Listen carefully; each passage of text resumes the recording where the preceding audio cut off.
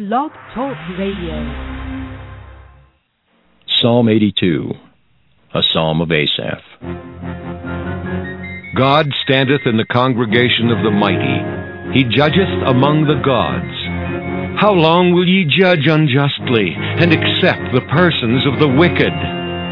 Selah. Defend the poor and fatherless. Do justice to the afflicted and needy.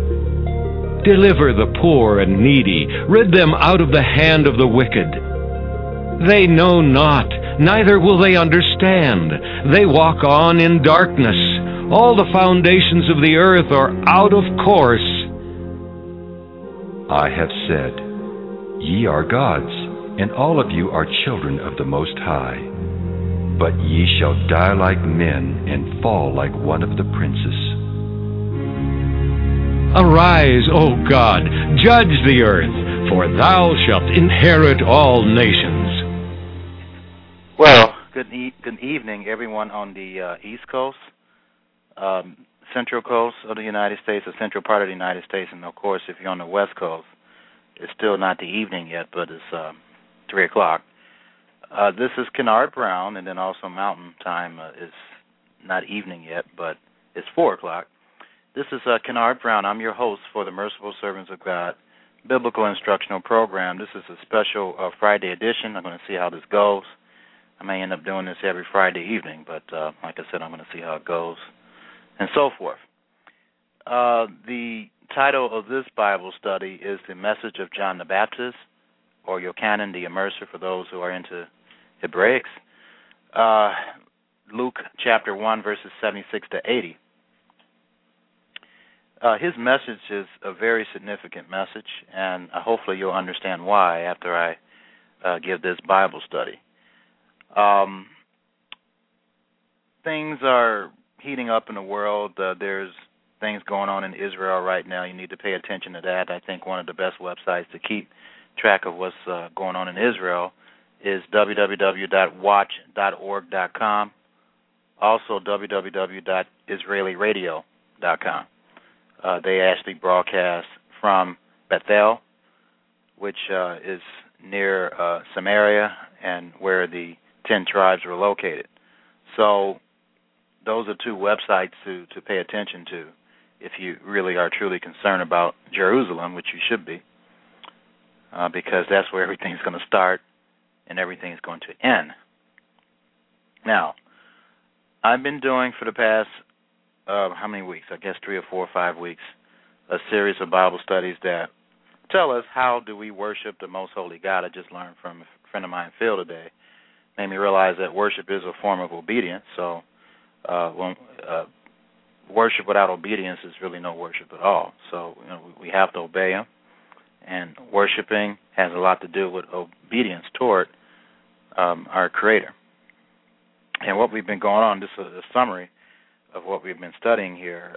We have been studying the importance of recognizing all the various Jewish traditions that don't make the law of God or the teachings of God void or of non-effect. And we looked at some of the Jewish traditions that you may not be familiar with, like Purim, which is actually in the Bible, in Esther 9, verses 20 to 32. Hanukkah, which many people don't realize, is talking about the Great Tribulation.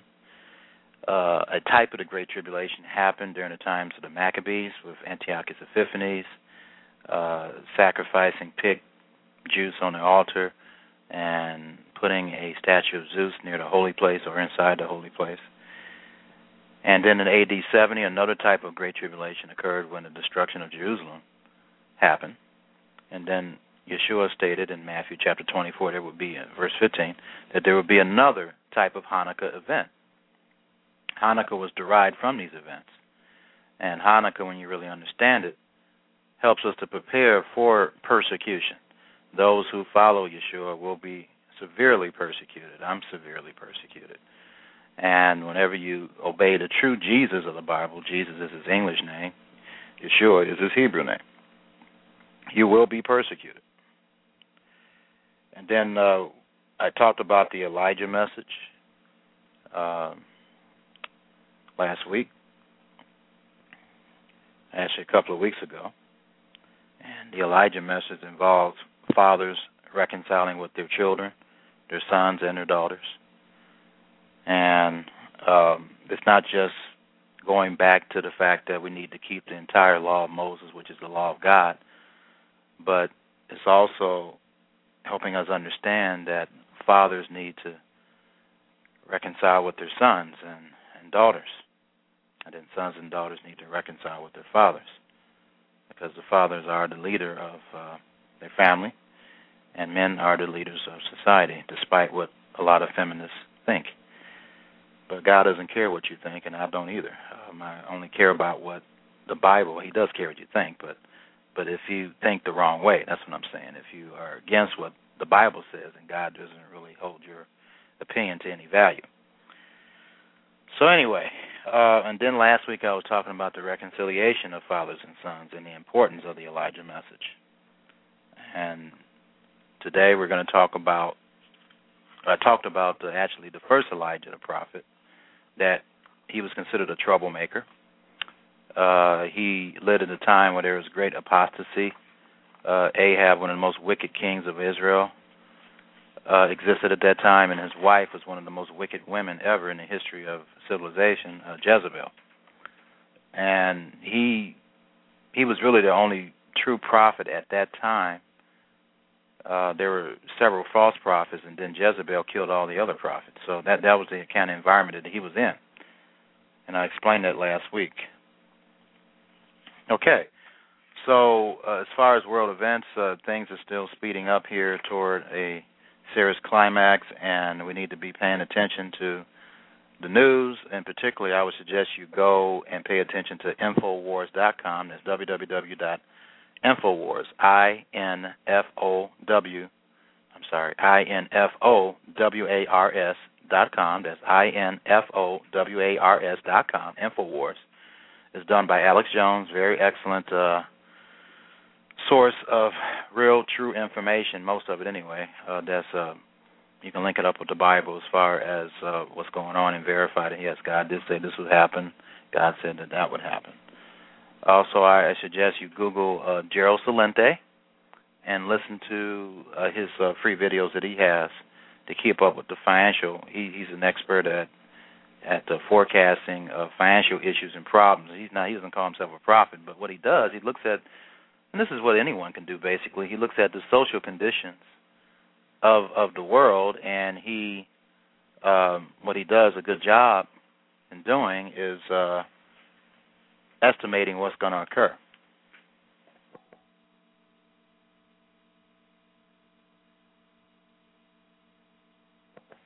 Okay, all right, so just keep watching what's going on in the news right now, and be praying that you'll be worthy to escape all these things, as Luke chapter 21 states.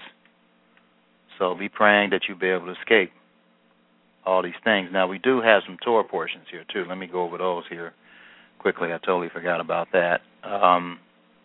Just going to go over a summary of that, and then we'll get to the Bible study today. So I'm going to use Chabad again, as I tend to do when I'm giving a series of Bible studies or a Bible study on a particular subject. Usually I'll go into a little detail with the Torah readings, but because of me giving this series of Bible studies on how to worship the Most Holy God, then I'm going to just do a summary here. So, let me take a look here, and then we'll get to this here in about a minute.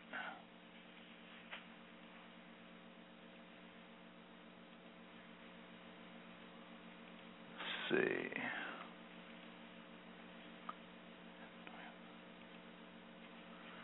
Okay, so let's look at the summary here for this.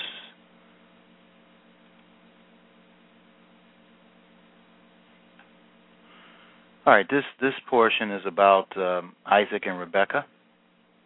It's called Toldot, Toldot, Toldot. And Isaac and Rebekah endured 20 childless years until their prayers are answered, and Rebekah conceives. She experiences a difficult pregnancy as the children struggle inside her. God tells her that there are two nations in your womb and that the younger will prevail over the elder. Esau emerges first. Jacob is born clutching Esau's heel. Esau grows up to be a cunning hunter, a man of the field. Jacob is a wholesome man, a dweller in a tent of learning. Isaac favors Esau. Rebekah loves Jacob. So shouldn't be favoring one child or the other, but they did that, unfortunately. And then returning, exhausted and hungry from the hunt one day, Esau sells his birthright, his rights as the firstborn, to Jacob for a pot of red lentil stew. In Gerar, in the land of the Philistines, Isaac presents Rebekah as his sister out of fear that, so he inherited this issue that, or sin that Abraham did. He did the same thing, so he just copied what his father did. So it shows you that fathers can be very influential, negative or positive, in reference to their sons. Anyway, Isaac presents Rebekah as his sister out of fear that he would be killed by someone coveting her beauty. He farms the land and reopens the wells dug by his father Abraham and digs a series of his own wells. Over the first two, there is strife with the Philistines, but the waters of the third well are enjoyed in tranquility. Esau marries two Hittite women. Isaac grows old and blind and expresses his desire to bless Esau before he dies. While Esau goes off to hunt for his father's favorite food, Rebekah dresses Jacob in Esau's clothes, covers his arms and neck with goat skins to simulate the feel of his hairier brother, prepares a similar dish, and sends Jacob to his father. Jacob receives his father's blessings for the dew of the heaven and the fat of the land, and mastery over his brother. When Esau returns and the deception is revealed, all Isaac can do for his weeping son is to predict that he will live by his sword, and that when Jacob falters, the younger brother will forfeit his supremacy over the elder. Jacob leaves home for Charan to flee Esau's wrath and to find a wife in the family of his mother's brother Laban. Esau marries a third wife, Machalatha, the daughter of Ishmael. Okay, so that's a summary of that Torah section, Genesis 25:19, Genesis 28, verse 9. So I just wanted to go over that. And looks like I do have a call, so this does work. I just wanted to make sure it works. Let me see. Let me click on here. Okay, you're on the air. Just checking for you to see if this works. Okay, it does work. I just wanted to make sure that it does work. Thank you. All right, bye-bye.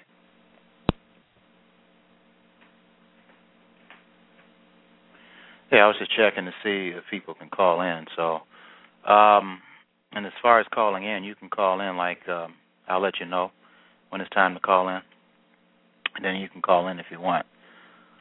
Okay, so let me get back to what I was talking about here. Let's go to the Torah portion now, which is Malachi chapter 1 to Malachi chapter 2, verse 7. So let me see what they say about this. Chabad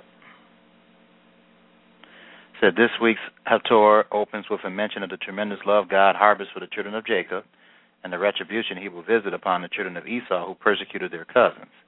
This follows the theme of this week's Torah reading, whose two protagonists are Jacob and Esau. The prophet Malachi then rebukes the Kohanim, the priests, who offer blemished and emaciated animals on God's altar. Were you to offer it to our governor, would he be pleased, or would he favor you? Or, oh, that there were even one among you that would close the doors of the temple, and that you would not kindle fire on my altar in vain. The Haftorah ends with a strong enjoiner to the Kohanim to return to the original covenant that God had made with their ancestor Aaron the high priest. True teaching was in his mouth, and injustice was not found on his lips. In peace and equity he went with me, and he brought back many from iniquity. Nutshell for Machar Chadash Haftorah. And then this is another section here that Jews traditionally quote. It says, when the Shabbat falls on the day before Rosh Chodesh, or the new moon, the head of the Jewish new month, we read a Haftorah that begins with the words Machar Chodesh. So, in other words, tomorrow is the new moon. So anyway, that's 1 Samuel chapter 20, verses 18 to 42. So that's the summary of Malachi chapter 1 to Malachi 2, verse 7. And then in the renewed covenant, or the New Testament, that many people consider that the New Testament, John chapter 8, verse 39. Let's turn there.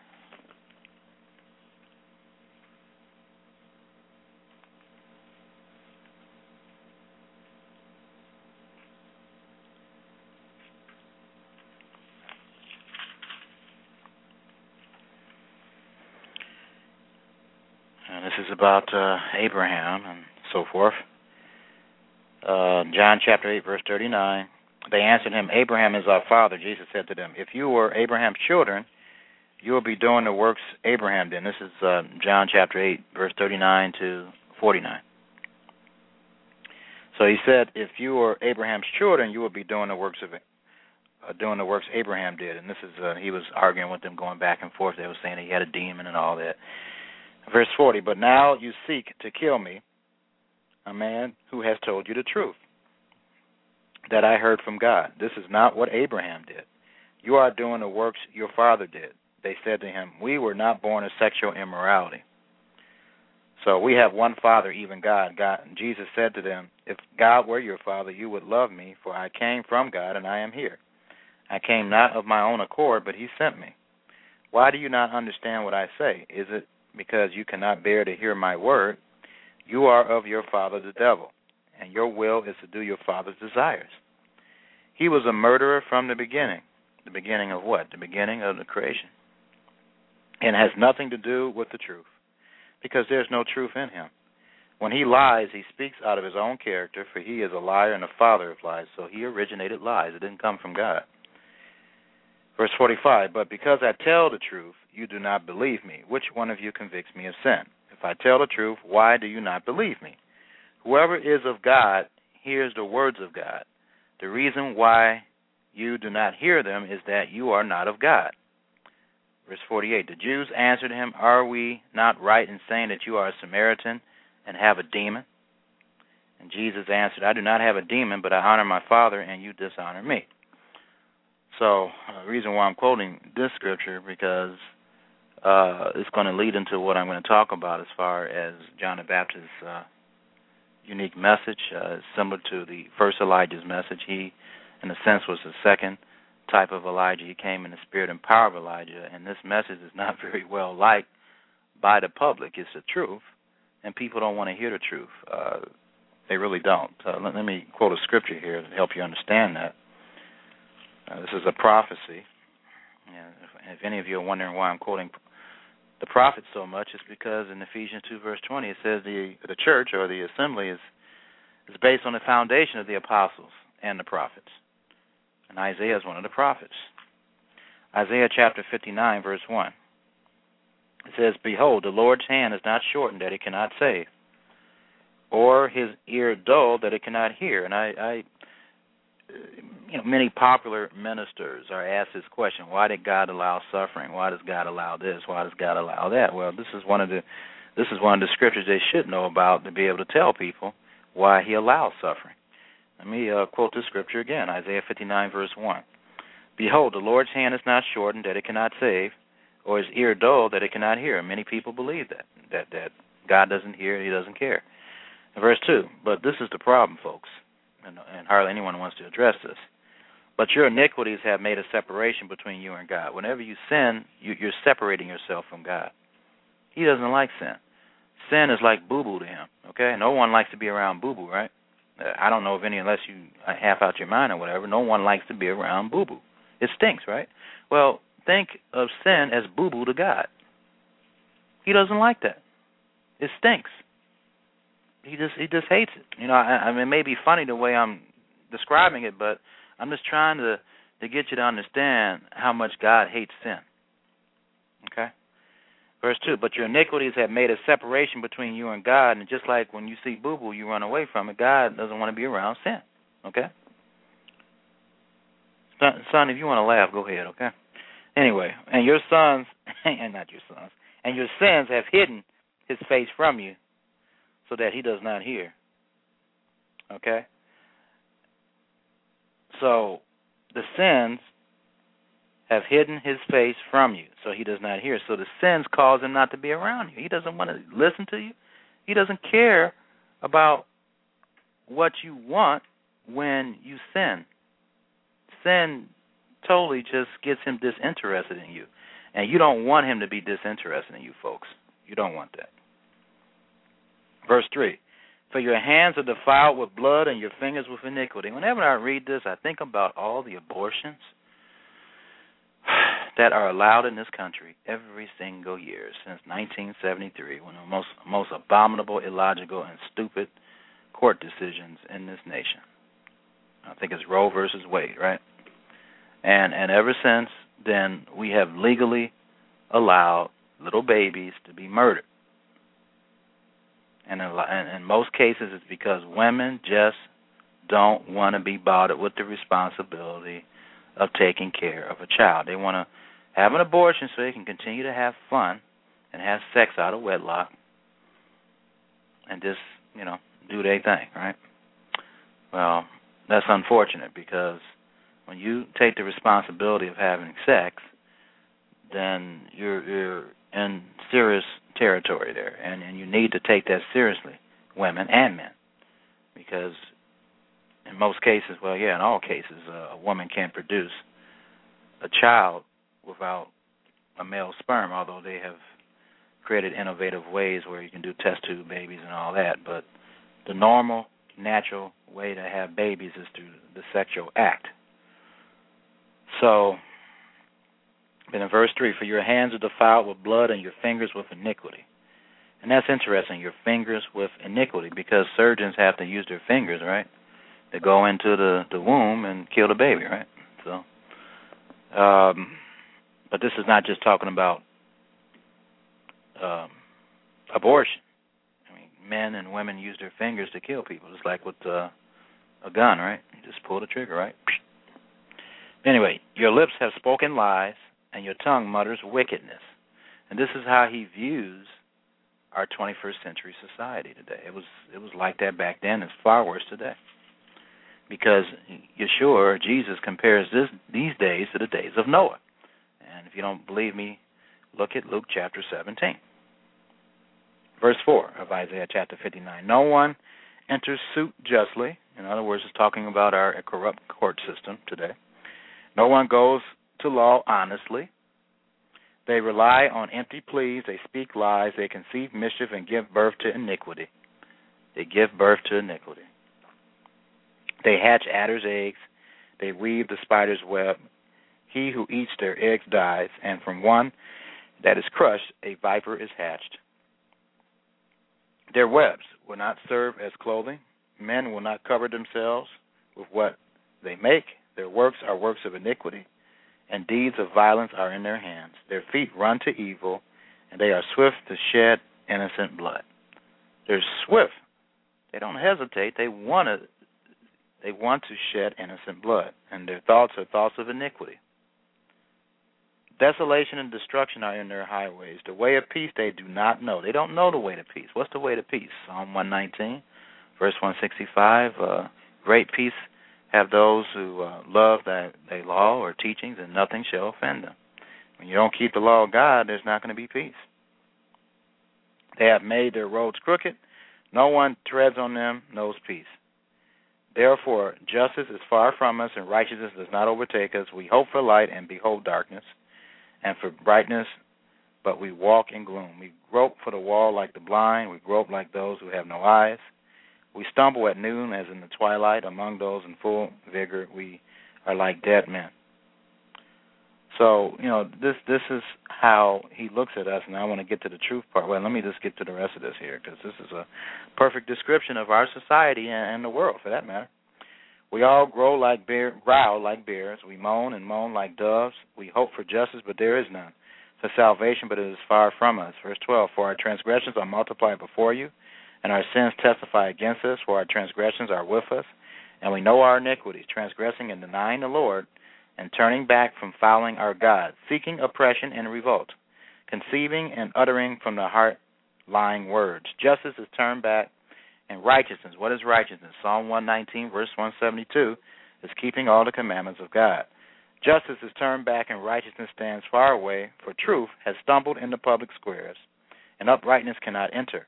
Truth is lacking, and he who departs from evil makes himself a prey. And I can understand that one. So he's saying that if you want to depart from evil in this wicked society, you make yourself a prey. You're persecuted. And then he says right here, the Lord saw it, and it displeased him that there was no justice.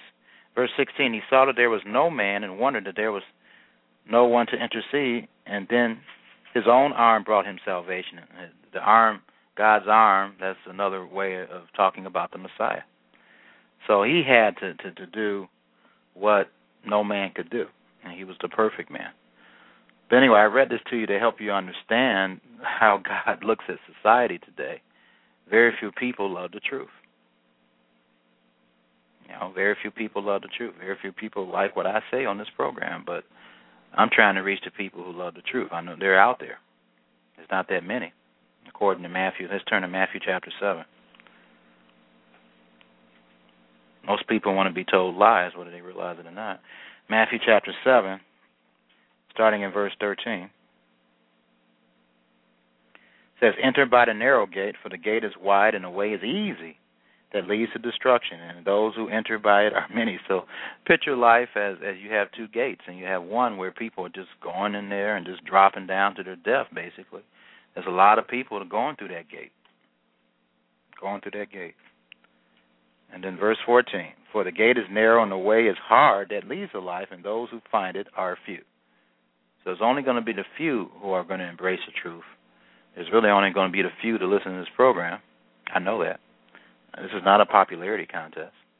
I'm just trying to reach people who have a love of the truth and don't want to argue God when they see scriptures, that understand that the majority of the Bible has been translated correctly, and that God is not a liar when he said he will preserve his words.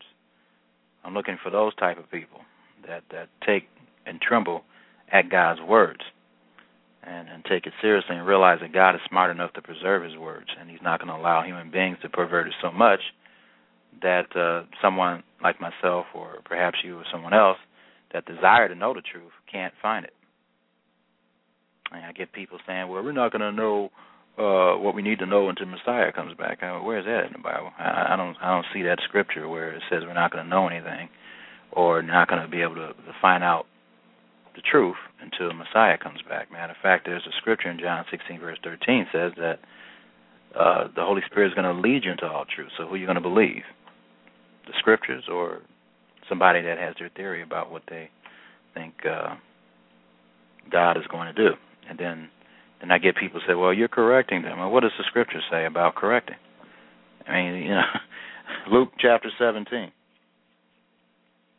Luke chapter 7, this is what our Lord Savior said. Starting in verse 3, pay attention to yourselves. If your brother sins, correct him. And if he repents, forgive him. And if he sins against you 7 times in a day and turns to you 7 times, saying, I repent, you must forgive him. There was a situation, too, I think his name is Apollos. He was a follower of John the Baptist, and he was making certain errors. Let me see if I can find it. He was preaching incorrectly. So some people corrected him. There's nothing wrong with correcting people if you know they're not preaching correctly. That's what we're supposed to do.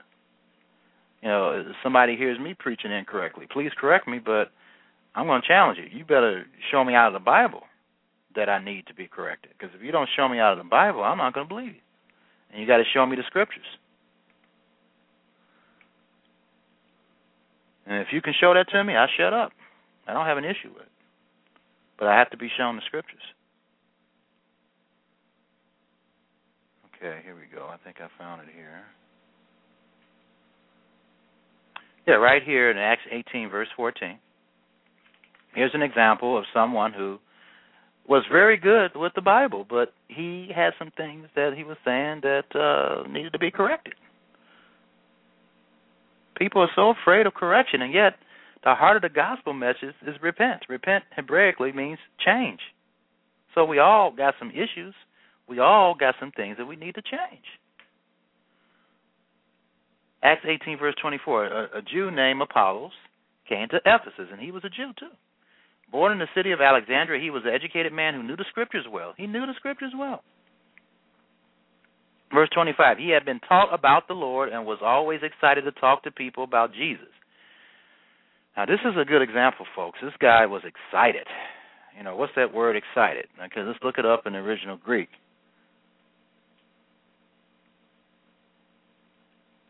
And he was fervent.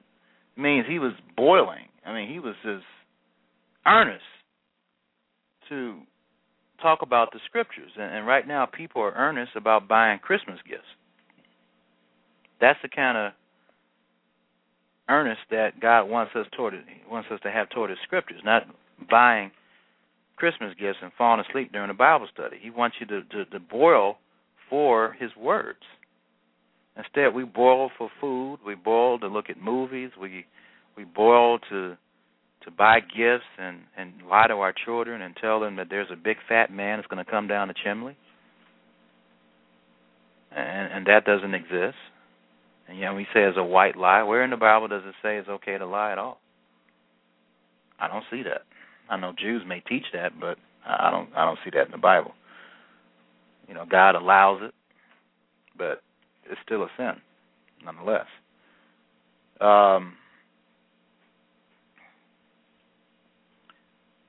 So in verse 25, he had been taught about the Lord and was always excited to talk to people about Jesus. When he taught, what he taught was right, but the only baptism he knew about was the baptism John taught. So he was lacking in certain teachings, in certain truth. He taught what he knew. So God did not hold that against him. Verse 26, Apollos began to speak very boldly in the synagogue, so he preached in the Jewish synagogues. And when Priscilla and Aquila heard him speak, and this is a husband and wife team, all right, they took him to their home and helped him understand the way of God better. So his wife, Aquila's wife, and him, they both taught them as a team. Anyway, verse 27, Apollos wanted to go to Achaia, so the believers in Ephesus helped him. They wrote a letter to the Lord's followers in Achaia and asked them to accept Apollos. When he arrived there, he was a great help to those who had believed in Jesus because of God's grace. He argued very strongly. And I don't know if that word means argued. Let me take a look here. He mightily convinced. Yeah, he proved. That's what that means. Okay. So I don't know if that word was translated correctly, but I'm using the English, not the easy to read. Yeah, I'm using the English easy to read version. Let me use the English Standard Version. For he powerfully refuted the Jews in public. That's a better translation. Showing by the Scriptures that the Christ was Jesus. Now, I want you to notice in verse 26, it says he began to speak boldly in the synagogue, but when Priscilla and Aquila heard him, what did they do? They just let him continue to teach error? No. They took him and explained to him the way of God more accurately. And there's nothing wrong with doing that, folks. I mean, it's love to, if you notice somebody is off track or not teaching correctly, it's love to go correct them. But that, I find among the Christian churches, and also I find among the Messianic groups, that when you try to correct somebody, they get offended. They get offended by it. They don't want to be corrected. And then they don't have this attitude in Matthew chapter 18, verse 1. It says, at that time the disciples came to Jesus, saying, who is the greatest in the kingdom of heaven? And calling to him a child, he put him in the midst of them. And in verse 3, truly I say to you, unless you turn and become like children, you will never enter the kingdom of God. And verse 4, whoever humbles himself like this child is the greatest in the kingdom of heaven. Whoever receives one such child in my name receives me. But whoever causes one of these little ones who believe in me to sin, it would be better for him to have a great millstone fastened around his neck and to be drowned in the depth of the sea. So that's a warning. But we all have to be like little children. We all have to be humble and be willing to be corrected when there is a need for us to be corrected. So that's a very important thing to acknowledge and to learn. And in Proverbs 9, verse 9, it says, give instruction to a wise man, and he will be still wiser. Teach a righteous man, and he will increase in learning. So that's very important to understand. And then Proverbs 1, verse 5, let the wise hear and increase in learning, and the one who understands obtain guidance. Okay, so I just wanted to emphasize that. Now let's focus on John the Baptist, his message, and what's the significance of his message, and so forth. Now keep in mind, so far as we've been studying about Elijah, he was considered a troublemaker. He lived in the time when there was great apostasy, and he was one of the few people that were actually trying to obey God during that period of time. And he struggled, and he wasn't exactly rich. And during the end times, there's going to be people that are going to be following this Elijah spirit, which would be in the same similar type of environment as I proved to you last week. So let's focus on John the Baptist and his unique message, because it's a type of the end time Elijah message, one that I really support and preach to the best of my ability. Okay. So we're talking about Luke chapter 1, verses 76 to 80. We're going to break the scripture down because it's a very important scripture to analyze here. So this is Zechariah. That was Yochanan the Immerser, or John the Baptist's father. And he is actually stating something under the inspiration of God here about John the Baptist in verse 76. And he said, you, child, will be called the prophet of the Most High. So the Most High is God the Father. So he was a prophet of God the Father. For you will go before the Lord to prepare his ways. So if you're preparing someone's ways, obviously you are in support of that individual's ways you're preparing for. In verse 77, to give knowledge of salvation. So the Elijah message is about knowledge of salvation to his people, and it's also about forgiveness of sins. So it's about the knowledge of salvation, and it's also about the forgiveness of sins. Verse 78, because of the tender mercy of our God, whereby the sunrise shall visit us from on high. So the Elijah message also has something to do with the mercy of God. Verse 79, to give light to those who sit in darkness. It's also about giving light to those who are in darkness. Light is synonymous with the Messiah, and darkness is synonymous with the devil. To give light to those who sit in darkness and in the shadow of death, because that's what the devil is. He's all about death. To guide our feet into the way of peace. Okay? So, the Elijah message is about the knowledge of salvation. It's about the forgiveness of sins. It's about the tender mercy of God. It's about giving light or knowledge of the Messiah to those who sit in the devil's darkness or in darkness. That's what darkness has nothing to do with God.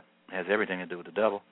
And in the shadow of death, to guide our feet into the way of peace. And the Elijah message is also about the way of peace. And what is the way of peace? Keeping the commandments. So that's what the Elijah message is all about. It's not just about keeping the commandments. Again, let's go over it again. The Elijah message is about the knowledge of salvation, the forgiveness of sins, the tender mercies of God, having compassion. It's about the Messiah and how through the Messiah you're able to conquer the devil. It's also about peace. Verse 80, and the child grew and became strong in spirit, and he was in the wilderness until the day of his public appearance to Israel. Okay, so we should understand, I'm trying to break this down to you, what the Elijah message is all about. Now, in reference to this also, if you go back, I quoted this scripture in Luke chapter 1, verse 17. The Elijah message is also about the reconciliation of fathers, sons, and daughters. In verse 17, actually verse 16, and he will turn many of the children of Israel to the Lord their God, and he will go before him in the spirit and power of Elijah to turn the hearts of the fathers to the children, and the disobedient to the wisdom of the just, and to make ready for the people, for the Lord, a people prepared. So it's also about the reconciliation of families, for families to reconcile. As I've explained to you, families are a mess right now. There's many families that don't have physical fathers, but there are quite a few families that do have fathers, and they don't act like fathers. They don't teach their children properly, as I proved last week. They don't teach them out of the Bible. They teach them what they think is right, and that's you're playing guessing games. You're kind of like playing dice, basically, when you're doing that with morality. You're just throwing the dice and hoping that you're right or wrong. You're hoping that you're right. Of course, you hope that you're right all the time, but I guarantee you that when you play with morality that way, you're going to be wrong too. So anyway, let's turn to Matthew chapter 3. Let's get a little more insight on this man John the Baptist, which I guess only the Baptist Church preach about, and significance, right? I mean, they preached about John the Baptist a lot, right? Or did they? They didn't. Okay, I was wrong. I didn't know that. Because my wife was a Baptist, so that's why I'm asking her. So they call themselves Baptists, and yet they don't really focus on his message like they should. That's too bad. Anyway. Okay, Matthew chapter 3. Matthew chapter 3.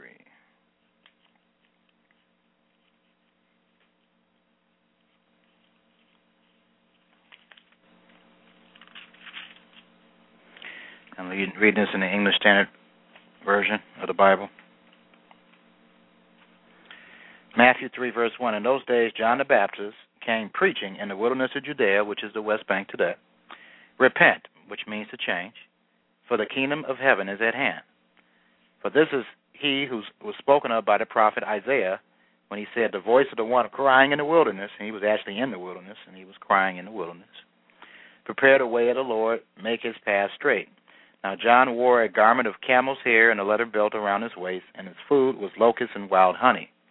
And this is pretty interesting about that. I want to go into a little further detail about that. And this is from the Jewish New Testament commentary by David Stern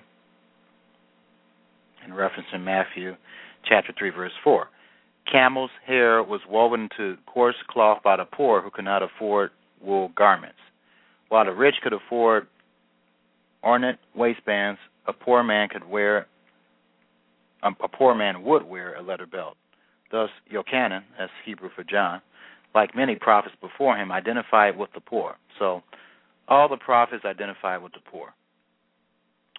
But the leather belt also elicits association with Elijah, because Elijah had a leather belt, 2 Kings 1, verse 8. Yochanan lived outside the normal economic framework of the country so that he could be wholly devoted to his prophetic task, which is pretty interesting there. He was so focused on what he wanted to do and what he had to do, what his mission was. Okay. Getting back to Matthew chapter 3. And so this is interesting that God gave you what his diet is, or was, rather. Now, verse 4, now John wore a garment of camel's hair and a leather belt around his waist, and his food was locusts and wild honey. Then Jerusalem and all Judea and all the region about the Jordan were going out to him. And what I wrote here in my article, the work of God here, there was, well, let me just quote here. It says John was, from my article here, it says John is called the work of God under the section, John the Baptist, a type of the 21st century Elijah. It says John was very popular in the Holy Scriptures, plainly state that all or most of Jerusalem, Judea, and all the region around the Jordan came to him. What was the estimated combined population of Jerusalem? What was the estimated combined population Jerusalem, Judea, and the region around Jordan in the days of John the Baptist? Jerusalem, Judea, and the region around the Jordan is Palestine. There were about 700,000 Jews that lived in Palestine during the time of John and Yeshua. This is found in Haley's Bible Handbook, 25th edition, A Brief History of the Holy Land and the Jews, page 1022.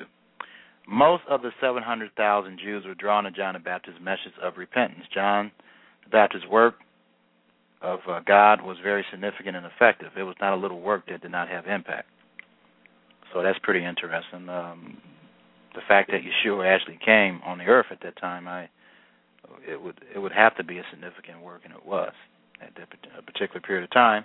And as we find toward the end, those who will be preaching the Elijah, because the Elijah message really, folks, is God's message, okay? And God's message is going to be preached, and it's going to get people's attention, so much so that people are going to be jumping up and down when the two witnesses are killed. And I know the two witnesses are also going to be, they're considered prophets, and they're going to be preaching the Elijah message in the end time. Because God said if this message wasn't preached, that the whole earth would be destroyed. Okay, back to Matthew chapter 3, rather. And in verse 6 of Matthew chapter 3, it says, "And they were baptized and immersed by him in the river Jordan, confessing their sins. But when he saw many of the Pharisees and Sadducees," the Pharisees are the modern Jews today, the Orthodox Jews, the rabbis, and the Sadducees coming to his baptism, he said to them, "You brood of vipers, who warned you to flee from the wrath to come? Bear fruit in keeping with repentance." In other words, I need to see something. I need to see some action backing up your belief. Verse 9, "And do not presume to say to yourselves, we have Abraham as our father. For I tell you, God is able from these stones to raise up children for Abraham. Even now the axe is laid to the root of the trees. Every tree, therefore, that does not bear good fruit is cut down and thrown into the fire." So he's telling us that if you don't bear fruit, like a tree, you're going to be cut up and thrown in the fire. So this is a serious message, and I don't hear this message being preached that much by hardly anyone.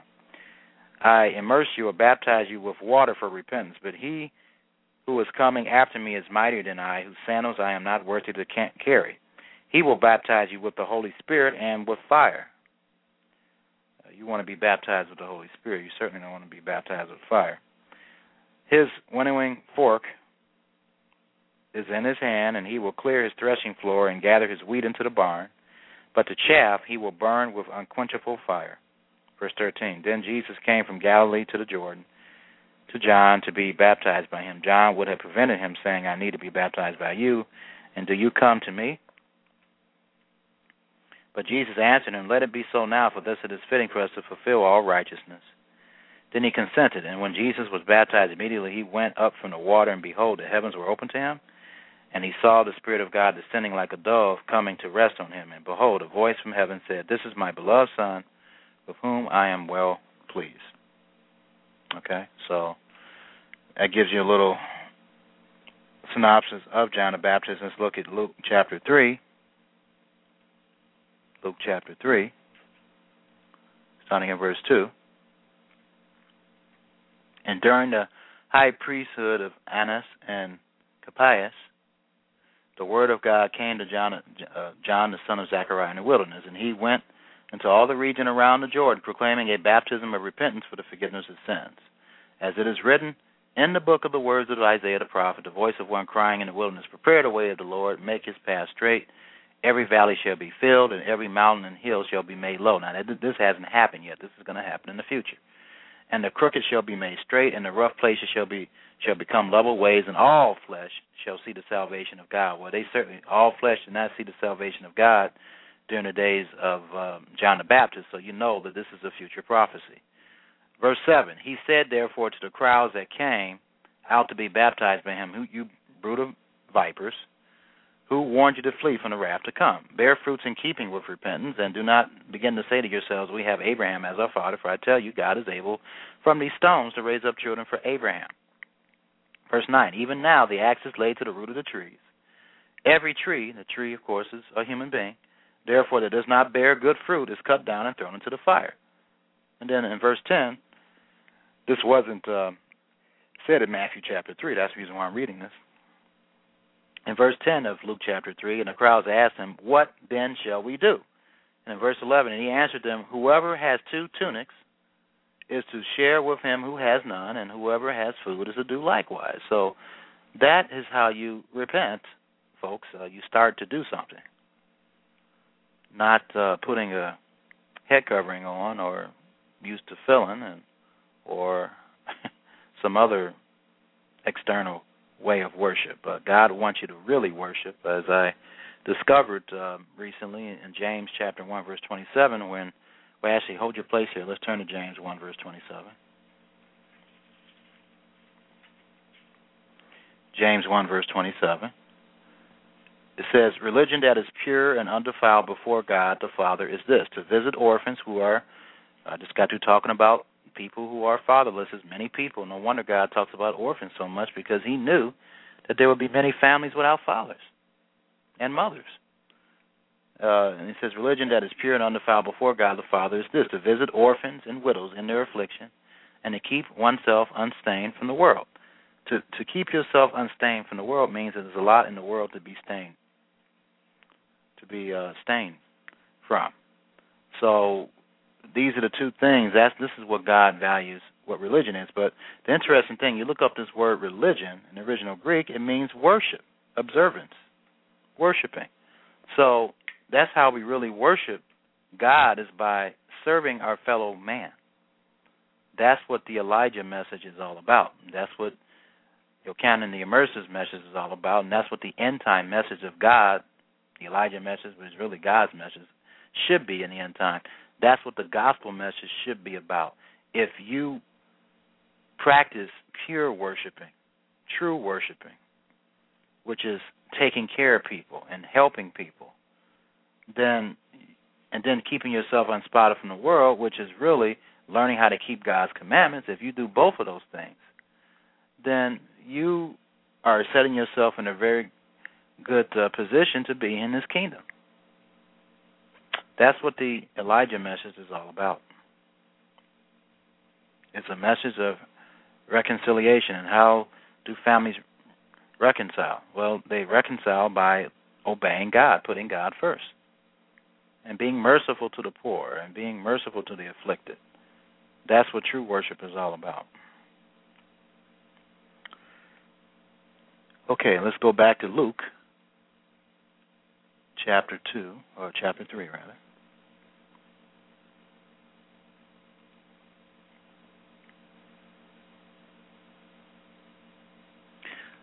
All right, and then in verse 12, the tax collectors also came to be baptized and said to him, Teacher, what shall we do? And he said to him, collect no more than what you are authorized to do.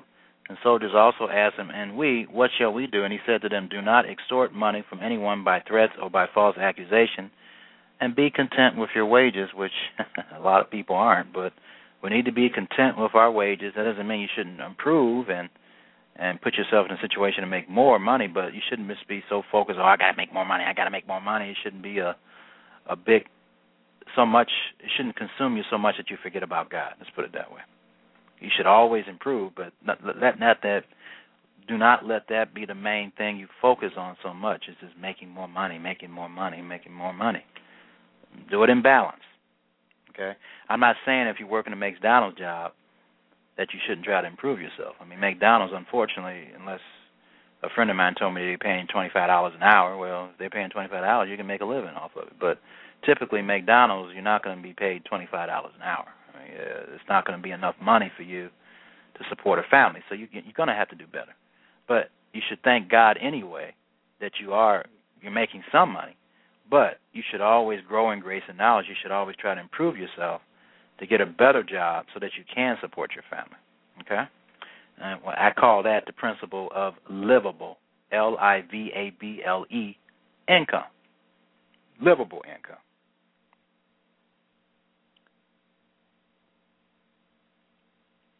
Okay. So, and in Mark chapter 1, verse 14 to 15, it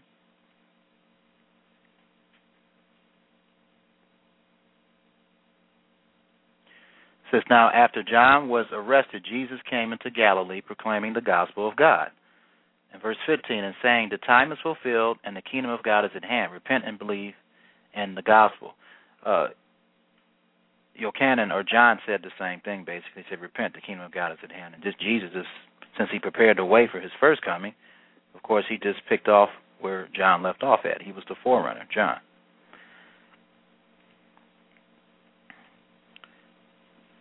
Okay, John chapter 5.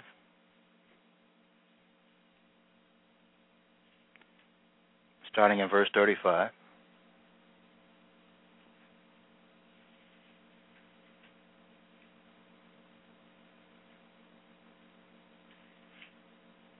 Let me start in verse 32. John chapter 5, verse 32. This is all about John here. John 5, verse 32. There is another who bears witness about me, and I know that the testimony that he bears about me is true. Now, this is interesting because he's saying that Yochanan is a witness. You notice that? He's a witness. All right? Verse 33. You sent to John, and he has borne witness to the truth. So the Elijah message is also a witness to the truth, folks. It's a witness to the truth. And that is the reason why, if you hold your place here, the two witnesses are going to be hated by the entire planet. Let's turn to Revelation, because they preach the truth. And like I said, most people don't like the truth, folks. I know. I preach it myself, and people get offended at what I say, all because I quote the scriptures. So anyway, let's turn to Revelation chapter 11. Verse 7, when they finished their testimony after the 1,260 days, according to what the Bible says. Verse 7, and when they have finished their testimony, their prophetic testimony, the beast that rises from the bottomless pit will make war on them and conquer them and kill them. And verse 8, and their dead bodies will lie in the street of the great city that symbolically is called Sodom and Egypt, where the Lord was crucified. And then for 3.5 days, not years, some from the peoples and tribes and language and nations will gaze at their dead bodies and refuse to let them be placed in the tomb. And why? Why would they do this? Well, in verse 10 tells you, and those who dwell on the earth will rejoice over them and make merry and exchange presents, because these two prophets have been a torment to those who dwell on the earth. They hated their message.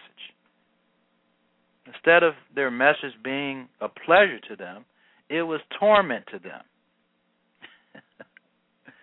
It's just amazing that people don't want to hear the truth. And that word tormented in the Greek means it's bas anidzo, and it means to torture, pain. So their message was pain to them. And of course they probably were wiping out people too, because they had the power to do a lot of things. So, but they did not. They were jumping up and down and celebrating because these folks were dead.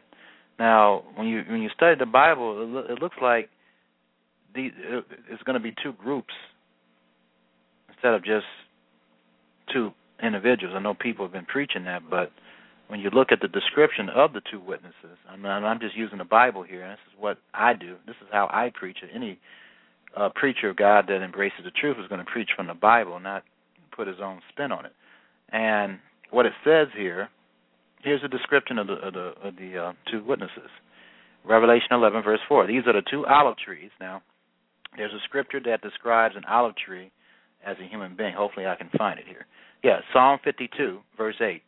Psalm 52, verse 8 says, and I'm just using the Bible to interpret the Bible. It says, but I am like a green olive tree in the house of God. So olive trees can be individuals, okay, based on the Bible. So he said these are two olive trees or two individuals, right, and two lampstands that stand before the Lord of the earth. So what are the two lampstands? What are lampstands according to the Scriptures? Well, let's look at Revelation chapter 1, verse 20. Revelation 1, verse 20. As for the mystery of the seven stars that you saw on my right hand and the seven golden lampstands, the seven stars are the angels of the seven churches, and the seven lampstands are the seven churches. So the lampstands, according to the Bible interpretation, are assemblies. So this scripture, apparently, according to the Bible, is saying it's going to be two human beings and two assemblies. And maybe one of those human beings is going to lead one assembly, one is going to lead the other. I don't know. But I think the two witnesses are more than what we think, based on the scriptures. We'll see. I don't care who they are. I'm just saying that the Bible indicates there may be more to it than what we think, than what has been traditionally taught. What has been traditionally taught is Elijah and Moses, but I don't see a scripture that says it's Elijah and Moses. Okay, so anyway, let's get back to John chapter 5.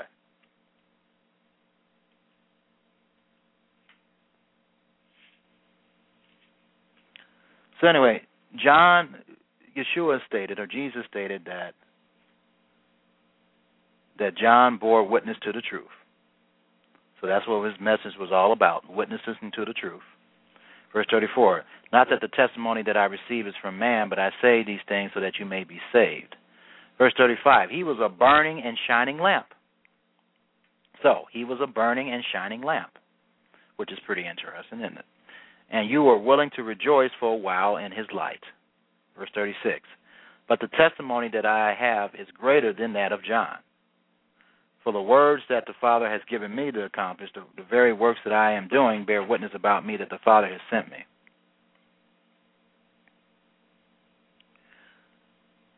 And then in verse 37, and the Father who sent me has himself borne witness about me. His voice you have never heard, his form you have never seen. And that's pretty interesting. He's telling you that you have never heard his voice, nor seen him. So who was the God that the Israelites saw? Well, the God that they saw was Jesus in his spirit form. He was the Word of God. That's your only possible conclusion. Verse 38, and you do not have his word abiding in you, for you do not believe the one whom he has sent. Verse 39, you search the scriptures because you think that in them you have eternal life, and it is they that bear witness about me, and yet you refuse to come to me that you may have life. I do not receive glory from people, but I know that you do not have the love of God within you. I have come in my Father's name, and you do not receive me. If another comes in his own name, you will receive him. Boy, that's true. I experience that a lot. Verse 44, how can you believe when you receive glory from another and do not seek the glory that comes from the only God? Do not think that I will accuse you to the Father. There is one who accuses you, Moses, on whom you have set your hope. For if you believe Moses, you will have believed me, for he wrote of me. But if you do not believe his writings, how will you believe my words? So it's pretty interesting. He talks about John the Baptist, and then Luke chapter 7, verse 33. For John the Baptist has come eating no bread and drinking no wine, and you say he has a demon. Okay, so I've been called a demon before. All right, and when you support God's message, the Elijah message, his message about reconciliation of families, his message about salvation, forgiveness of sins, being merciful, the way to peace, of being a light to the world. If you do all that, you will be persecuted. It's guaranteed. And people will perhaps call you a demon. I know I've been called a demon before. And so was John the Baptist. And, of course, Christ in John chapter 8 was called a demon. Matthew chapter 21, verse 32.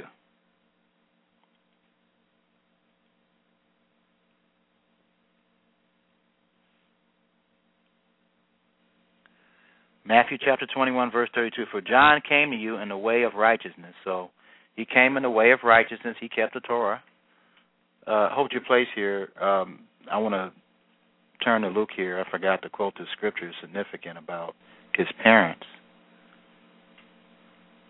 In Luke chapter 1, verse 6, actually in verse 5, Luke chapter 1, verse 5, in the days of Herod, king of Judea, that's when the West Bank is located today, in the Middle East, there was a priest named Zechariah of the division of Abijah, and he had a wife from the daughters of Aaron.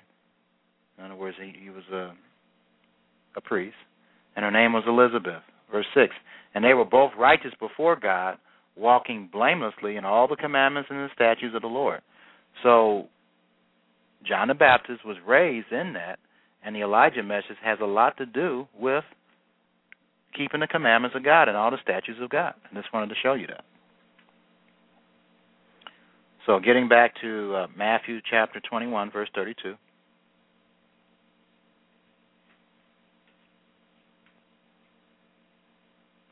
For John came to you in a way of righteousness, and you do not believe him, but the tax collectors, and see, many people did not believe John the Baptist. They didn't believe him. But the tax collectors and the prostitutes believed him. So, and that's what's going to happen. I mean, people that are going to be repentant more readily than people that are so-called religious are going to be the tax collectors and the prostitutes. And it says, even when you saw it, you did not afterward change your minds and believe him. So, that's unfortunate, but people are not going to be very receptive to the truth again. Matthew chapter 11.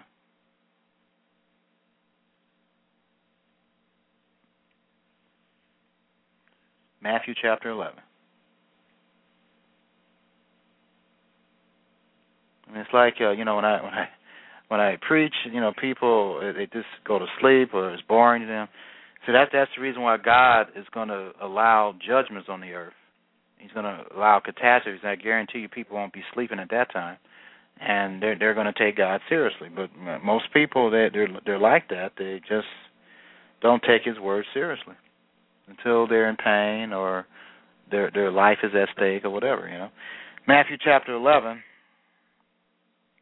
Starting in verse 7, to me it makes sense to take his word serious now while you're in comfort.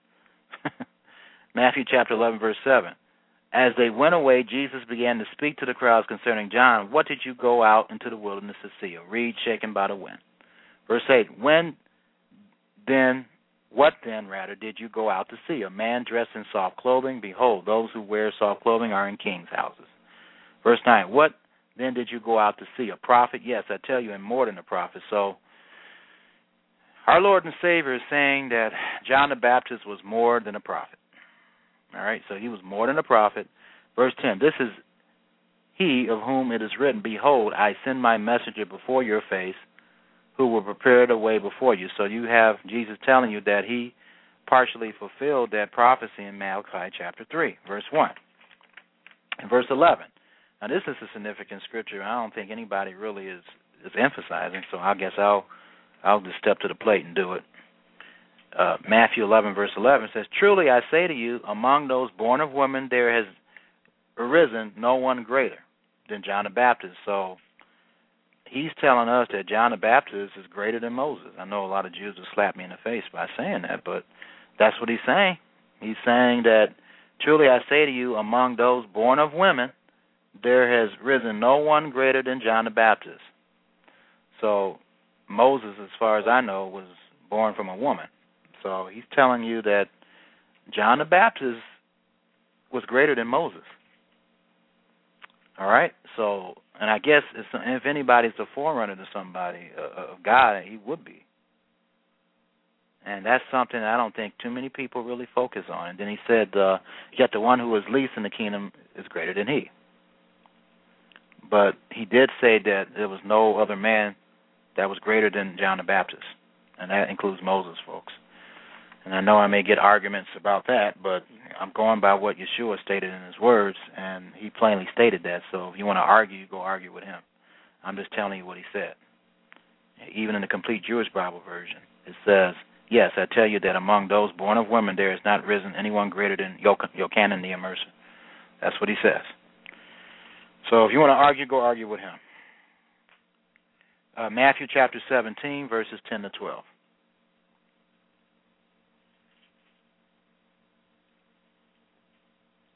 And the disciples asked him, then why do the scribes say that the first Elijah must come?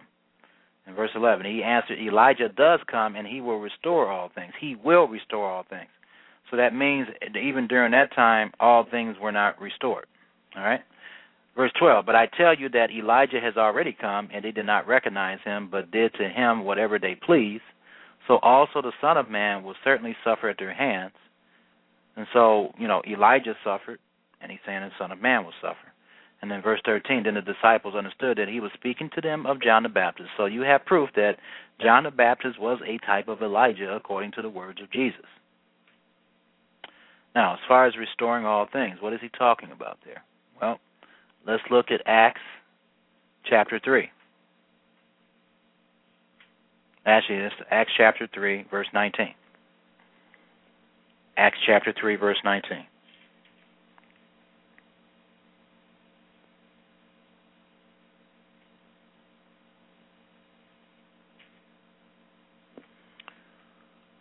It says, repent therefore and turn again, that your sins may be blotted out, that times of refreshing may come from the presence of the Lord, and that he may send the Christ appointed for you, Jesus. Now let's understand something. The forerunner, which John the Baptist was, he started preaching repent, the kingdom of God is at hand. And then Jesus preached that. Then he was killed, he was murdered, and then he was resurrected. And then his followers, his disciples, his apostles started preaching the same message. So it's all the same message. Verse 21, whom heaven must receive until what? Until the time for restoring all the things about which God spoke by the mouth of his holy prophets long ago. So he's going to remain in heaven until the restoration of all things. One of those things is the temple being built again. Jewish tradition, and this is correct tradition, it states that the Elijah is going to come to straighten out all matters of, he's going to straighten out all these doctrinal issues that we have. That's going to be one of his responsibilities. See if I can find an actual quote from this book here. I was reading this chapter. Let's see.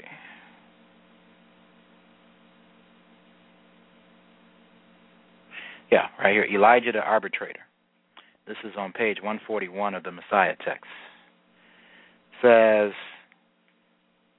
our Joshua said, I am in receipt of a tradition from Rabban Yohanan ben Zakkai, who heard it from his master and his master from his master as a halakha of Moses, that's a judgment, from Moses from Mount Sinai, that Elijah does not come to declare things impure, nor to remove and to bring near or settle problems of purity of descent. Our shaman said, he comes to settle disputes. And the sages said, neither to remove nor to bring near, but to make peace in the world. Okay, so that's going to be his responsibility is to make peace, and that's only confirmed from the scriptures that I've quoted you about that. So I'm looking for another one here.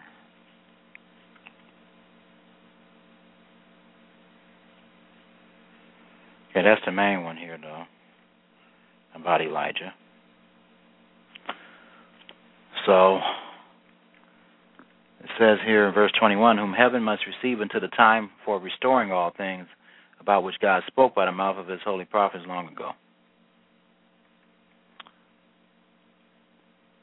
So he's going to come back, and he's going to be a part of this restoration process.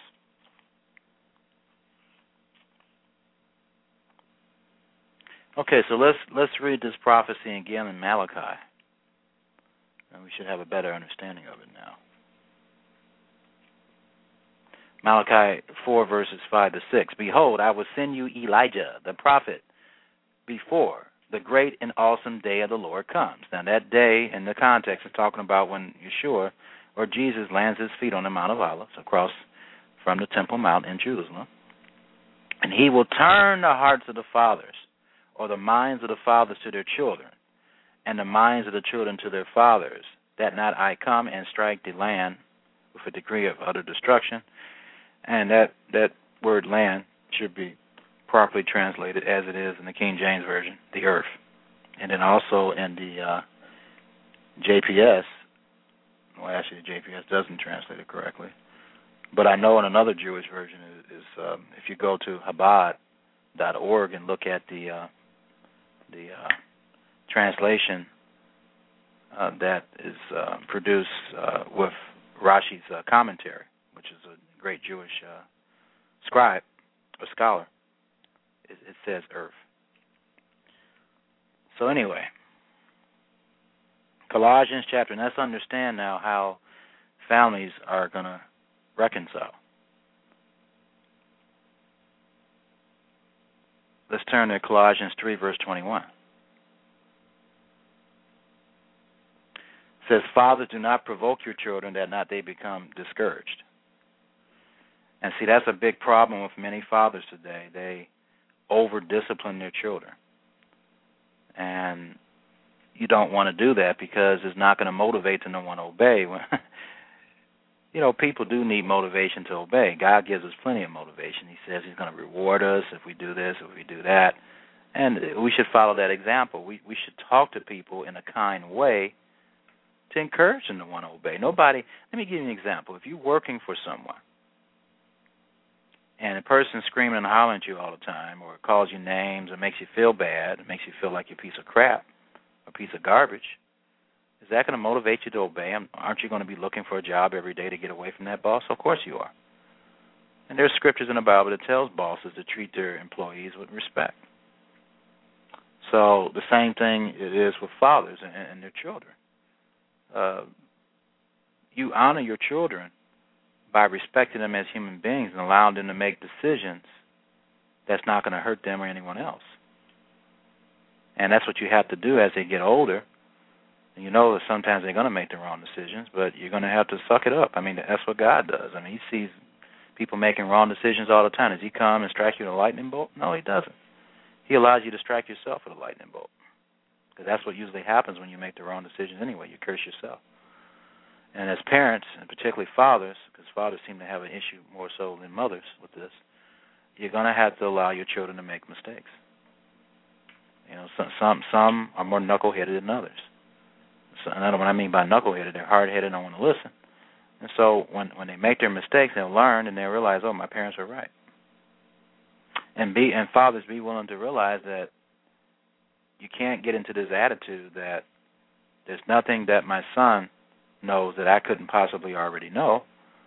That's a bunch of there's only one father that I know that knows everything. Other than that, I guarantee you your sons and daughters are going to learn some things that you don't know. Why? Because they're different, they have different personalities, and they're going to have different interests in you. And what they're interested in, you're not going to be interested in. So how in the world can you say that what their interest is, you know about it when you don't have any interest in it? Let me give you an example. If you have a daughter and she's interested in tennis and you never played the game of tennis, how in the world can you say you know about tennis? Fathers, you have to humble yourself. In some cases, mothers too. You have to humble yourself to listen to your kids. Just like recently, I was humble enough to allow my son to teach me how to play chess. You would believe a lot of fathers couldn't even do that. They just get offended by their own children teaching them something. It's just ridiculous, But anyway, we need to work on that as fathers. In Ephesians 6, let's turn there. Ephesians chapter 6, and children have a responsibility as well. Ephesians 6, verse 1. Children, and this can apply to little kids as well as adult kids, obey your parents in the Lord. Now, what's obedience in this word? How's this word being used? It means to hear under, to listen attentively, conform to a commandment or authority.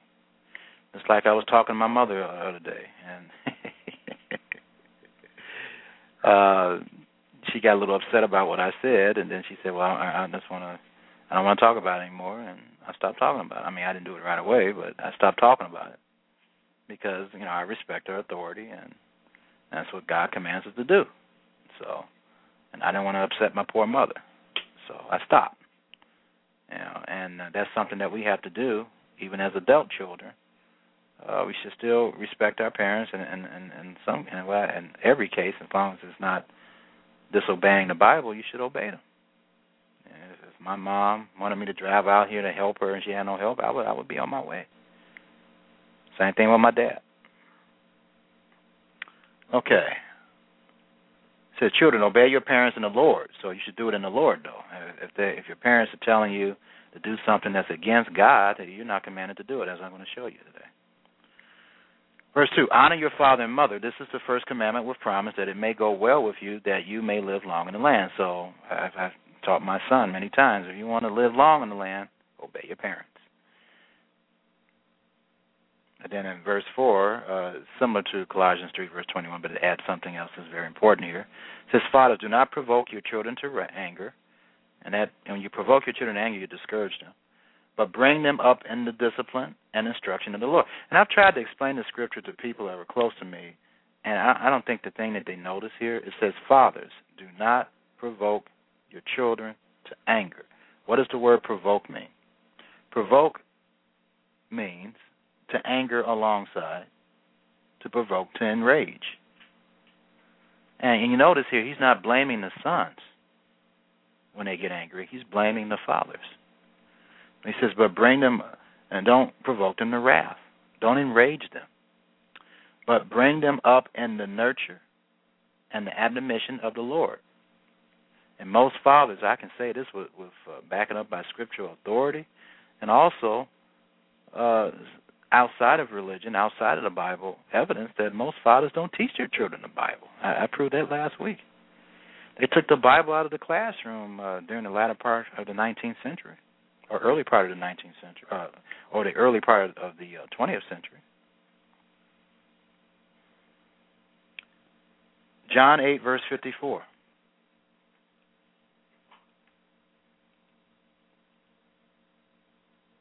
John 8, verse 54.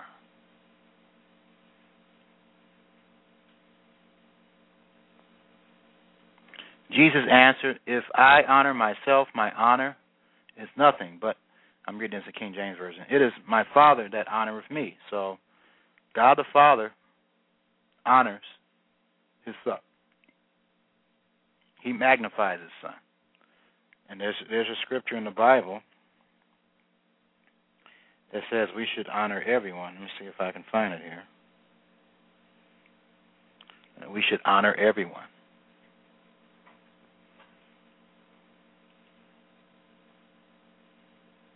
Yeah, I think it's in 1 Peter.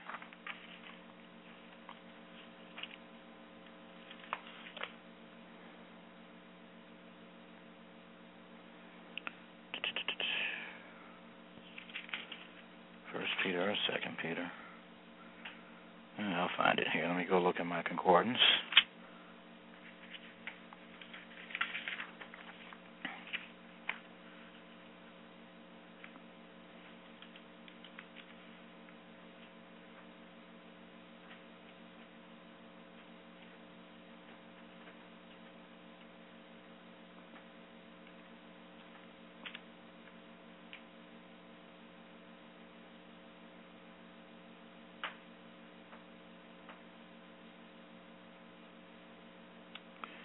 Let me see.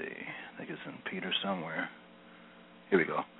1 Peter 2, verse 17, it states, honor all. We're supposed to honor everyone. That means fathers, sons, whoever. Okay, so we should have a respect for everyone. And this word is timahu, and it means to prize, fix a valuation on, to revere, to value. And everyone should have value. God thinks us, he feels we have value. He created us in his image. And so fathers forget that. I find that many fathers forget to value their sons and daughters. They're human beings. They're not little objects to vent your frustration and wrath on. As I saw that judge beating his daughter like that, 16 years old. I mean, he was letting a lot of his frustration out on her, if you can see that. He was cursing at her and calling her names. That's an example of violation of that scripture in Ephesians 6, verse 4. He provoked her to anger. He provoked her to anger. And she wasn't encouraged to obey him either. Okay. Who would be being beat like that? All right. Matthew chapter 10, verse 20.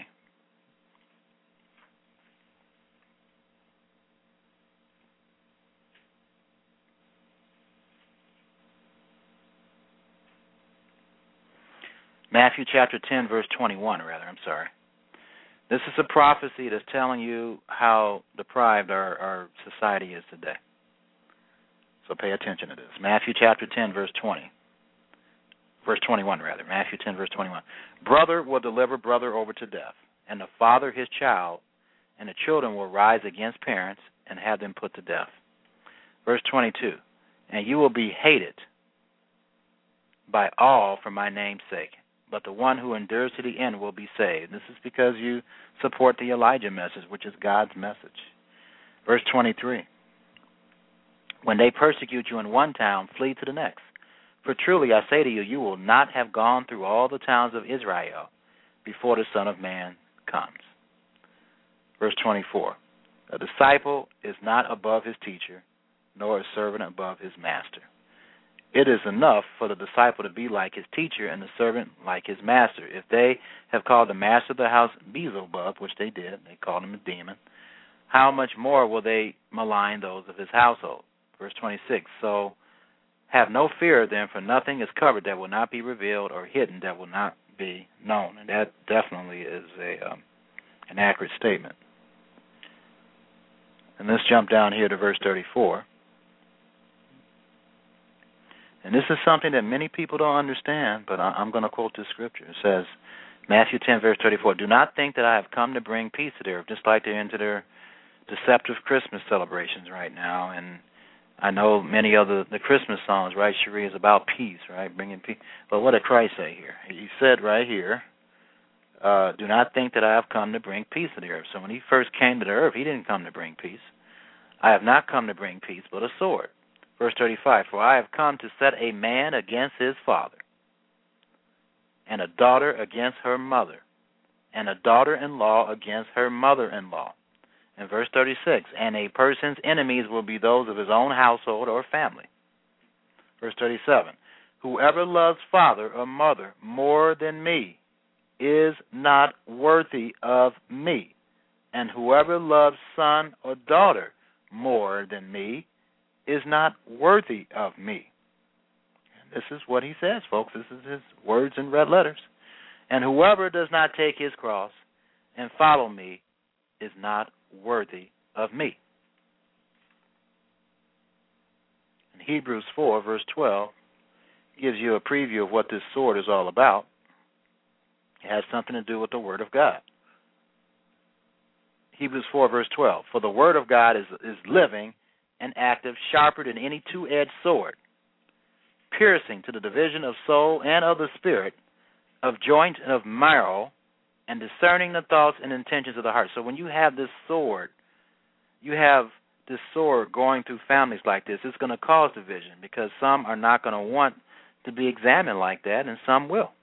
And that's what's going to cause the division. That is what has caused division among families, because some in a family is going to believe what Jesus said in this word, is going to live his life exactly or try to mimic how he lived his life, and some are not going to do it. That's what's going to cause division, and that is what has caused division. Micah chapter 7. For those who aren't familiar with Micah, is after Jonah.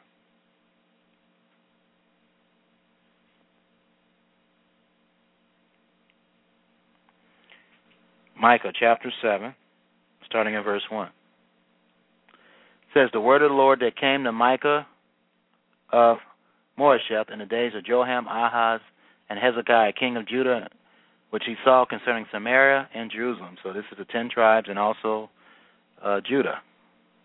Verse 2, hear you peoples, all of you, and pay attention. Actually, I'm at the right. No, it's Micah chapter 7. I'm sorry. Micah chapter 7. Micah chapter 7, verse 1. Micah chapter 7, verse 1. Micah chapter 7, verse 1. Woe is me, for I have become as when the summer fruit has been gathered, as when the grapes have been gleaned. There is no cluster to eat, no first ripe fig that my soul desires. Verse 2, the godly has perished from the earth, and there is no one upright among mankind. They all lie in wait for blood, and each hunts the other with a net. This is similar to the language of Isaiah chapter 59. Verse 3 of Micah chapter 7. Their hands are on what is evil to do it well. The prince and the judge ask for a bribe, and the great man utters the evil desire of his soul. Thus they weave it together. is a description of 21st century society.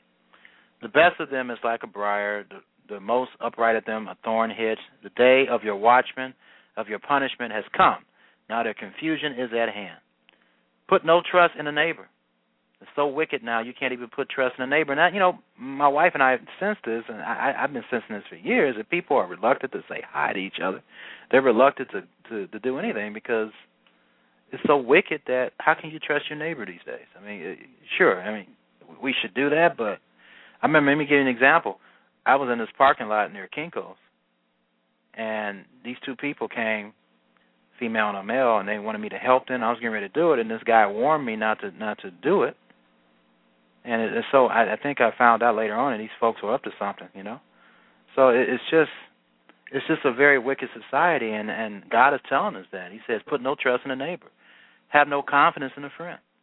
Guard the doors of your mouth from her who lies in your arms. So you got to be careful about your wife even, he says, and your mate. Verse 6, and this is in the context of what he stated about dissension among family. For the son treats the father with contempt. The daughter rises up against her mother. The daughter-in-law against her mother-in-law. A man's enemies are the men of his own house. He got this from this chapter of Micah. Verse 7. But as for me, Jesus got this when he quoted it. But as for me, I will look to the Lord. I will wait for the God of my salvation.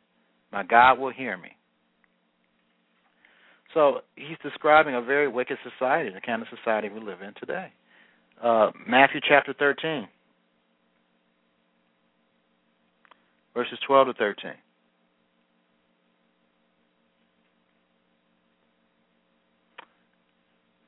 He says, this is why I speak to them in parables, because seeing they do not see, and hearing they do not hear, nor do they understand. Indeed, in their case, the prophecy of Isaiah is fulfilled that says, you will indeed hear, but never understand, and you will indeed see, but never perceive. For this people's heart has grown dull, and with their eyes they can barely hear, and their eyes they have closed. So they've closed their eyes, so that's the reason why they can't hear. That not they should see with their eyes and hear with their ears and understand with their heart and turn, and I would heal them. He's talking about healing them not just physically, but spiritually, so they can think straight. Luke chapter 21. Verses 16.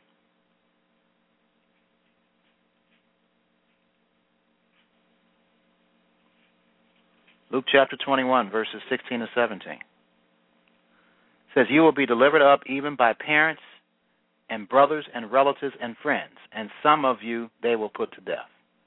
You will be hated by all for my name's sake. This has all got something to do with the Elijah message, which is really God's message.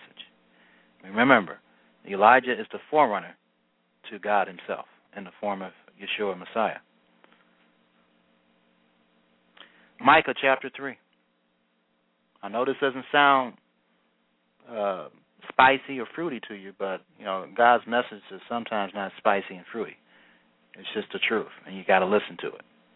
Like this chapter, you're not going to like what is said here by the prophet, but remember, the church is founded. Let's turn to that. I keep on quoting this. I want you to see it for yourself. Ephesians 2, verse 20.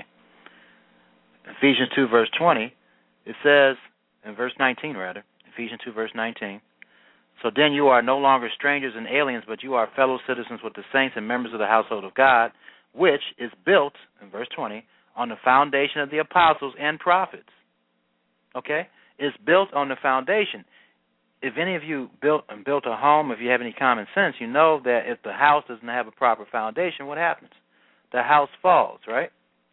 So if I don't quote from the prophetic scriptures, the rest of your understanding is going to fall, and you're not going to understand the scriptures. So I have to quote off the prophets, because the prophets is part of the foundation of the true teachings of God, the assembly of God. So getting back to Micah again. Micah chapter 3, verse 1. And I said, hear, you heads of Jacob and rulers of the house of Israel. This is a prophecy for the end time. Is it not for you to know justice? They're saying that because in most cases we don't know justice. Justice is doing the right thing. It's doing the right thing. It's doing the right thing. You who hate the good and love the evil. Isn't that a perfect description of the way we are today? I remember me and my son looked at this abominable thing on CNN. It was the mayor of New York, Mayor Bloomberg, a Jew, shame on him, marrying two men on the CNN network. There's many other things that we're doing. It's just abominable. And the truth is not very well liked. And in verse 2 it says, you who hate the good and love the evil. We love the evil. We love gossip. We love talking about women that half naked. I mean, we love so much evil in this country and worldwide. And that's a perfect description of 21st century society. You who hate the good and love the evil, who tear the skin from off my people and their flesh from off their bones. So he's talking about a particular nation today, unfortunately, that oppresses their people. And the United States is that nation, folks. I mean, we have the widest gap of inequality of any other nation. We have the most rich people in this country. This Occupy Wall Street, it originated here in this country, even though it was stirred up in Greece. I mean, we fit this description perfectly. We lead the world in morality and also economics. Verse 3, who eat the flesh of my people and flay their skin from off them and break their bones in pieces and chop them up like meat in the pot, like flesh in a cauldron. And verse 4, then they will cry to the Lord, but he will not answer them. He's saying the people that do this, then they're going to cry to the Lord when they get into trouble. He's not going to listen to them. I don't blame him. He will hide his face from them at that time because they have made their deeds evil. God's not going to listen to you folks unless you repent. He wants you to repent, and then he's going to listen to you. Verse 5, thus says the Lord, concerning the prophets who lead my Anisa people who are preachers, like myself, who lead my people astray, who cry peace, when they have something to eat. So when their bellies are satisfied, they say everything's okay, but declare war against him who puts nothing in their mouths. And see, that's talking about contributions, giving them money. And, you know, when you don't give these folks no money, they have a problem with you, see. You know, and ministry is not about collecting money. Verse 6, therefore it shall be night to you without vision, and darkness to you without divination. The sun shall go down on the prophets, and the day shall be black over them. The seers shall be disgraced, and the diviners put to shame. They shall all cover their lips, for there is no answer from God. But as for me, I am filled with power, with the Spirit of the Lord, and with justice and might, to declare to Jacob, which is the 10 tribes of Israel, actually all the tribes of Israel in this case, which I've said many times in this program, is the modern descendants of the 12 tribes of Israel reside in the United States, Great Britain, the countries in northwestern Europe, Canada, Australia, New Zealand, South Africa. That's where they're at today. If you don't believe me, go to www.britam, B as in boy, RITAM as in mother.org and find out for yourself. Verse 9, here it is, you heads of the house of Jacob and rulers of the house of Israel who detest justice and make crooked all that is straight, who build Zion, which is in Jerusalem, with blood, and Jerusalem with iniquity. Verse 11, its heads give judgment for a bribe. Its priests teach for a price, don't we, in this country? Its prophets or preachers and ministers practice divination for money. Yet they lean on the Lord and say, is not the Lord in the midst of us? No disaster shall come upon us. And then in verse 12, therefore, because of you, Zion shall be plowed as a field, Jerusalem shall become a heap of ruins, and the mountain of the house of wooded height. And it happened back then, and this is a prophecy saying that Jerusalem, according to the prophecies again, will be taken over before the coming of the Messiah. And this taking over is going to happen during the 3.5-year tribulation, the 42 months. That's revealed in Revelation chapter 11, and also Matthew 24, and Luke chapter 21, and Mark chapter 13. Isaiah chapter 3.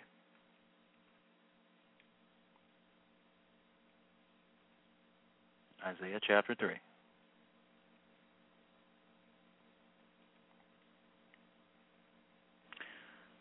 Starting in verse 1, for behold, the Lord God of hosts is taking away from Jerusalem and from Judah, that means from all the tribes of Israel, support and supply, all support of bread and all the support of water. So the ability to take care of yourself is happening as I'm speaking right now. In the United States, worldwide, is slowly but surely happening, folks. Verse 2, the mighty man and the soldier, the judge and the prophet, the diviner and the elder, the captain of 50 and the man of rank, the counselor and the skillful magician and the expert in charms, and I will make boys their princes, and infants shall rule over them. And boy, that's true. We have a bunch of people that have the mentality of a child that's ruling. I mean, the Congress, they can't even balance a budget. My son could do that. You know, it's just ridiculous, you know. Oh, boy. Anyway, verse 5, and the people will oppress one another. That's a description of us as well. Everyone his fellow and everyone his neighbor. The youth will be insolent to the elder and the despised to the honorable.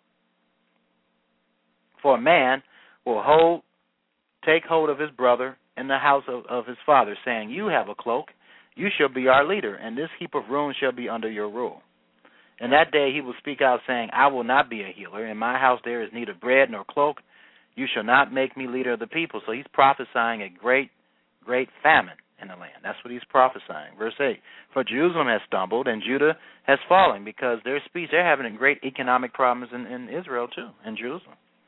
Because their speech and their deeds are against the Lord, defying his glorious presence.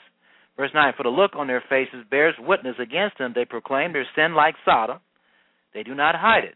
Now, what is the sin of Sodom? Hold your place. We have to understand what the sin of Sodom is. Most people think it's just homosexuality. I agree. It has something to do with that, but it's a whole lot more than homosexuality. Let's turn to Ezekiel chapter 16 to find out. Ezekiel chapter 16.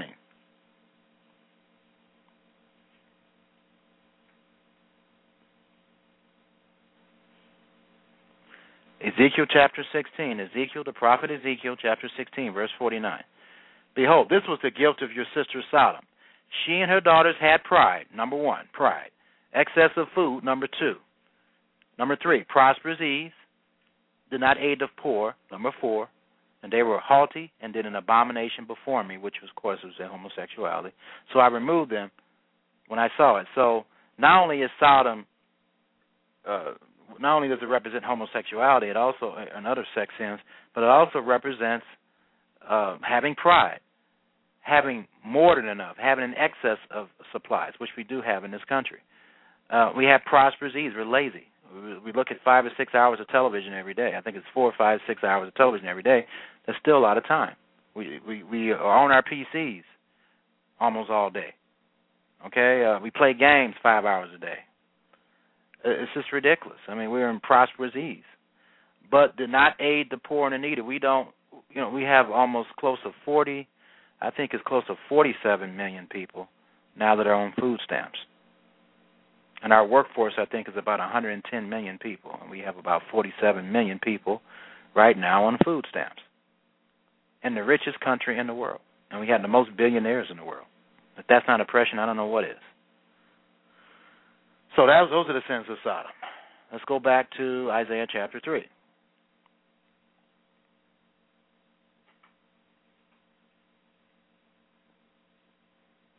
Verse 9, for the look on their faces bears witness against them. They proclaim their sin like Sodom. They do not hide it. Woe to them, for they have brought evil on themselves. Verse 10, tell the righteous that it shall be well with them, for they shall eat the fruit of their deeds. Woe to the wicked. It shall be with him, for what his hands have dealt out shall be done to him. My people, infants are their oppressors, and women. Here's the prophecy of the Rosie the Riveter, the start of the feminist movement that has dominated this country ever since after World War II. My people, infants are their oppressors, and women rule over them. If you don't know what I'm talking about Rosie the Riveter, just look it up on Google. You'll find out what I'm talking about. Oh, my people, your guides mislead you. That means the infants and the women. And they have swallowed up the course of your paths. Verse 13, the Lord has taken his place to contend. He stands to judge the peoples. The Lord will enter into judgment with the elders and the princes of his people. It is you who have devoured the vineyard. The spoil of the poor is in your houses. The spoil of the poor is in your houses. Verse 15, what do you mean by crushing my people, by grinding the face of the poor? Oppression is all in sodomy, folks. declares the Lord God of hosts. Verse 16. The Lord said, because the daughters of Zion are haughty and walk with outstretched necks. This is the description of the American woman, folks. I mean, really. Because the daughters of Zion, and then, of course, in Zion, Jerusalem, they look like Americans from what I hear. It's like you're in America, basically, when you're in Jerusalem. The daughters of Zion are haughty and walk with outstretched necks, glancing wantonly with their eyes, mincing along as they go, tinkling with their feet. Therefore the Lord will strike with a scab the heads of the daughters of Zion, and the Lord will lay bare their secret parts. In that day the Lord will take away the finery of the anklets, the headbands, the crescents, the pendants, the bracelets, and the scarves, the headdresses, the armlets, the sashes, and the perfume boxes, and the amulets, the signet rings and the nose rings, the festive robes, the mantles, the cloaks, the handbags, the mirrors, the linen garments, the turbans, and the veils.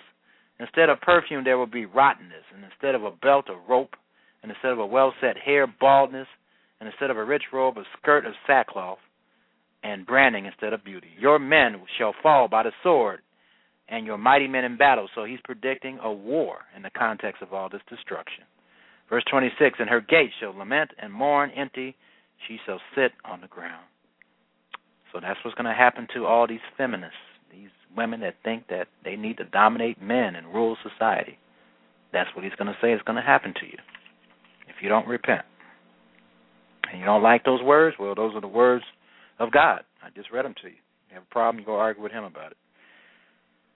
All right, Deuteronomy chapter 6, I've already read that last week, and then Hosea 4, 2 Timothy chapter 3, verse 1 to 5 I read. Let's see. I think I'm going to end it right here because I think my folks here are getting a little tired, and it is Friday night. So I'm going to just sign off here, and looks like no one's going to be calling in. So if you do, number is 347-945-7525, 347-945-7525. If you want to call in, the number is 347-945-7525. I'll just wait for about a minute, and if no one calls in, I'm going to sign off here, get some rest, and for those who do keep the Shabbat or Sabbath, happy Sabbath. So I'll wait about a minute.